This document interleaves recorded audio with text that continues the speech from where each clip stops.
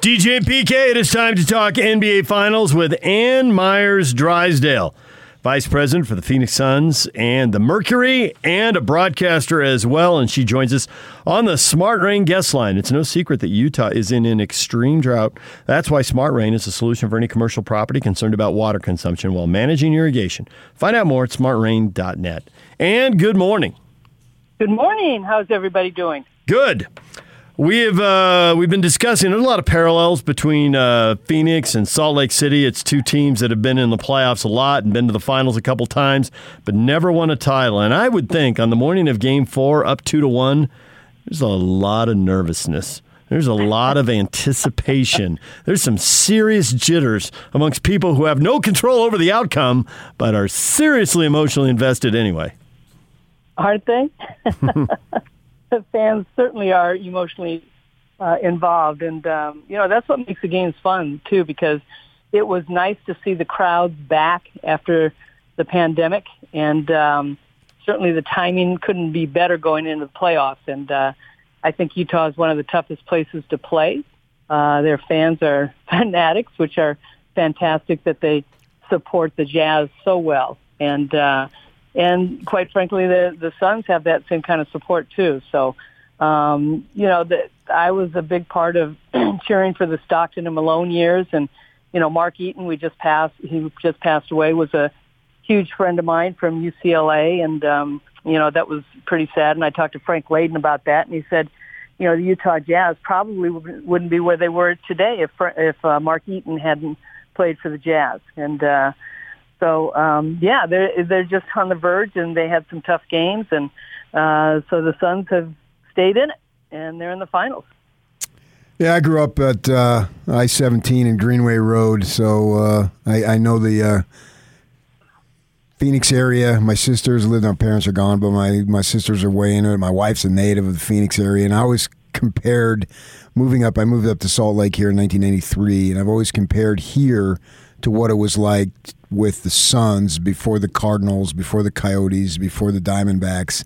And, it was the one big pro team was the basketball team, and how they really rallied around it. There's a lot of similarities in the communities, so I'm excited to see the Suns. In my mind, as I looked at the Suns going into the season, I thought that if all things went well, best case, they could finish fourth in the West. I thought home court in the first round would be great. And obviously they superseded that. From you being up close, what are some of the reasons that I think, as far as most prognostications, they've exceeded them? Well, certainly as we know, and everybody will tell you that's part of the league, that, injuries play a huge part of where teams end up at the end. And we were fortunate. Dario got hurt early on. He had the COVID situation, so he sat out. Frank Kaminsky played in some big games and started. Jay Crawford was out some games, and that was early on for us. So we basically stayed pretty healthy.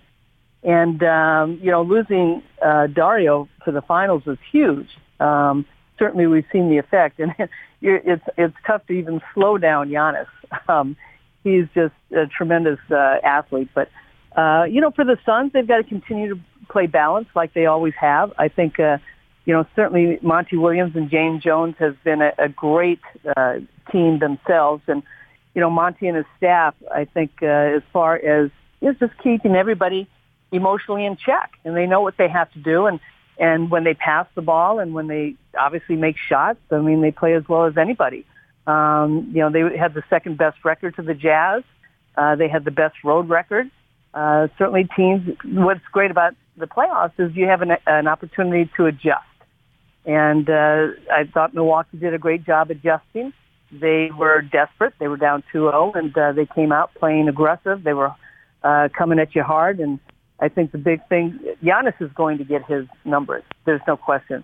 But I think having Holiday and Middleton really step up helped them. And they dominated the paint. They dominated the boards. They got fast breaks. But, if we make shots, they're not going to get those fast breaks. If we are more aggressive on the boards, they probably won't score as much. When Bridges only gets 4 shots and the game before he had 27, there's got to be a little bit more balance. And So, I know Monty and his staff is going to make great adjustments. I don't think Book is going to have this kind of shooting that he had last game. And, again, just making adjustments. And certainly the defense is going to be a key and staying out of foul trouble. So how much of it do you think comes down to the 50-50 balls, the offensive rebounds, coming up with the deflected ball? Because it seems like the first 3 games, I know the home teams won the first 3 games, and maybe that's the energy of the crowd partly, but it seems like the team that has won those battles has won the games, and it seems like Game 4 ought to be the same deal. Well, absolutely. And as I said, with Milwaukee going back home, they've got their crowd behind them, and certainly you play with a different edge when you're at home, a little bit more confidence. And at being down 2-0, they made some adjustments, and they made big adjustments, certainly making shots. But, yeah, absolutely. All those are part of the game as far as deflections and jump balls and fouls and boxing out and setting the right screens and getting good pick and rolls and, who's going to have the energy to go after it. And, these are the finals. How many minutes are guys going to play? I know Ayton, since that last game, is basically averaging 40 minutes a game. So certainly it's going to be important that he stay out of foul trouble. Easier said than done because Giannis is a very difficult player to defend in this league, as Kevin Durant is. There's certain guys that, Luka, he's another guy, but Book is tough to guard. And I think certainly the adjustments that Milwaukee did with Middleton and Tucker going back and forth and changing up defenses on him, so what does Phoenix do to adjust to that? Holiday put a lot more pressure on Chris Paul to bring the ball up. And but again, if we make shots, we're going to have the opportunity to not let Milwaukee run. If they miss shots, we'll have the opportunity to run. So can we make 23s again? I don't know. But I don't think we shoot as poorly at the three-point line as we did the last game. What makes Monty Williams who he is? Well, that's just his upbringing. His upbringing and, the people that influenced him as growing up as a kid. And certainly I know his high school coach, Cap Hickman, was very important in his life, that went to Notre Dame. And just the coaches he's been around his life, certainly the tragedy in his life with his wife passing away in a car accident. And, he knows what life is about. He's a teacher, and he's really he steps back and lets these guys be who they are. What's been enjoyable to watch from afar is they've been like a high school team all year long. I mean, they all enjoy each other. They do things together. They're laughing. They're having fun. And Giannis talks about it. You got to have fun playing the game of basketball. But certainly I think Monty Williams he and James Jones have a great relationship. But Monty, again, being in San Antonio with Pop and being one of the Olympic coaches a few years ago, and just being around different coaches, and it really is a fraternity with those guys. And it's his personality too. I mean, he's a kind man, and he cares about people, and he cares about the game and his players. And the one word that they've used a lot this year is trust. The players trust him, and he's not going to divulge things in order to put them, in the limelight per se. But, Chris Paul was with him at Oklahoma City, and Willie Green, the assistant coach. And so just a lot of good connections with everybody. Ann Myers-Drysdale joining us, Phoenix Suns and Mercury vice president and a broadcaster as well. So is there a sense that this is an opportunity that just has to be grabbed, that everything is lined up, the super teams have their injuries, and Chris Paul's 36, and how much longer can he play at this really high level? Has there been that kind of sense all year that this is the chance and you got to grab it? No, I think for me and watching from the outside, I would say that, every year you always feel like you got to go for it. I think sometimes when players do get older, and we've heard, the announcers say you can't beat father time. Well, that's true, but certainly LeBron is continuing to play at a certain level, and, Vince Carter played till he was 40-something, and Kareem played when he was 40-something, and certainly you change your game. I mean, Kobe played 20 years. You change your game, and you can't do things that you did when you were 25. But certainly I think Chris Paul still is understanding what he's capable of doing. I've never been one to look at a player that, or anybody that, I don't look at what they can't do. I look at what they can do. And so certainly everybody has their positive things that they bring to the table. And I just think, yes, this is a great year. Everything's fallen in line for both teams. And I'm sure both teams feel the same way, that they're going, one of them's going to be the champion. But, certain things play into the game, as you talked about the 50-50 balls and who's knocking shots down, who's going to get into foul trouble, who's going to get hurt. There's so many other variables that happen. But we'll have the same attitude going into next year, no matter what happens this year. And I don't know who's going to be on the team. Contracts play a big deal on it. Players want to go somewhere else or whatever. And, there's so many other things that happen. So your late brother Dave played for the Bucks. Did you grow up a Bucks fan? I grew up a Celtics fan, actually. My mom and dad are from Milwaukee. And I was a Bill Russell, John Havlicek fan growing up, and Jerry West. We moved out to Southern California in the early 60s, and certainly watching West and Baylor and Chamberlain and Happy Hairston.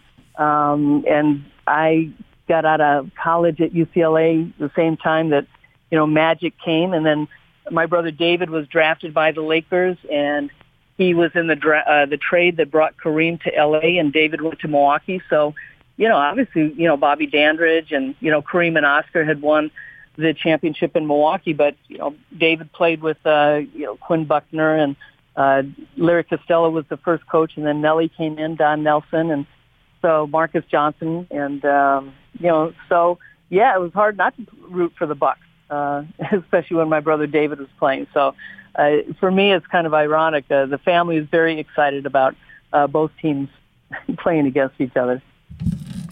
Ann Myers-Drysdale joining us, Phoenix Suns and Mercury Vice President, TV analyst. For the younger listeners who don't know this, you actually not only dominated in college, you got a contract with the Pacers and got to go try out. It was a very big deal at the time. And I'm curious how you view the progression of women's coaches now and the odds of an NBA team hiring a female head coach soon. This has to have been something you've thought about a lot over the years. It's interesting. I will say that, when I had my tryout, obviously you're so young and you're just, all you are is focused on you. You don't have any idea what else is going on. So when I was signed as a free agent and had the opportunity to try out, it was free agent rookie camp. And it was 3 days, 2-a-day practices, and Slick Leonard was the coach. This was not something that he wanted, but it was a new owner, and certainly publicity was involved, but I never looked at it that way because somebody gave me a chance. My brother was already playing in the pros, and I was hoping to go to the 1980 Olympics, but, you still had to be an amateur. But, for me, it was an opportunity of a lifetime. I'd been the number 1 draft pick in the WBL, which was the very first league in this country for women, and but because I wanted to stay amateur. And then when this opportunity came, I felt it was an opportunity of a lifetime. It didn't work out the way I wanted it to, but then looking back as I got older and after I played in the WBL and went to the Superstars and got into broadcasting, I understood that, there's other things involved in not just being on the team. And it's like anything in life. You go for a job interview and 5 people are up for it. What's going to separate you? Who's going to make that decision and say, I want that person on the team or working for that organization? And so for me, I just felt that, for whatever reason, Sam Nancy wanted me to try out. And I had received a lot of publicity in Los Angeles with UCLA and my brother David and John Wooden. And so a lot of people knew who I was. And I had played at a high level. A lot of people say, well, you're not good enough. You're a girl. You can't play at that level. But I just overlooked that because of the kind of family that I grew up in. But from there, it just, other women have tried out for different sports and so forth. And then there have been, I think Rick Pitino was one of the first to hire a woman as an assistant coach. And, we talk about that on the pro level, but we certainly don't see it on the college level, as far as coaches hiring women on the men's side in the college level. But Becky's gotten a lot of publicity because of Pop, which is great. But there's other women that have been on the bench too. Jenny Busick's been in Dallas, and there's been a few others, and also in the front office now. I think Susan O'Malley was the first president of the Washington Bullets at the time before they become the Wizards. And so there are more and more women getting into the NBA. Does it happen? There's a few women in the NFL that are assistant coaches, and it's going to take an owner. It's going to take a GM and a coach that are all on the same page to accept it and be confident with it.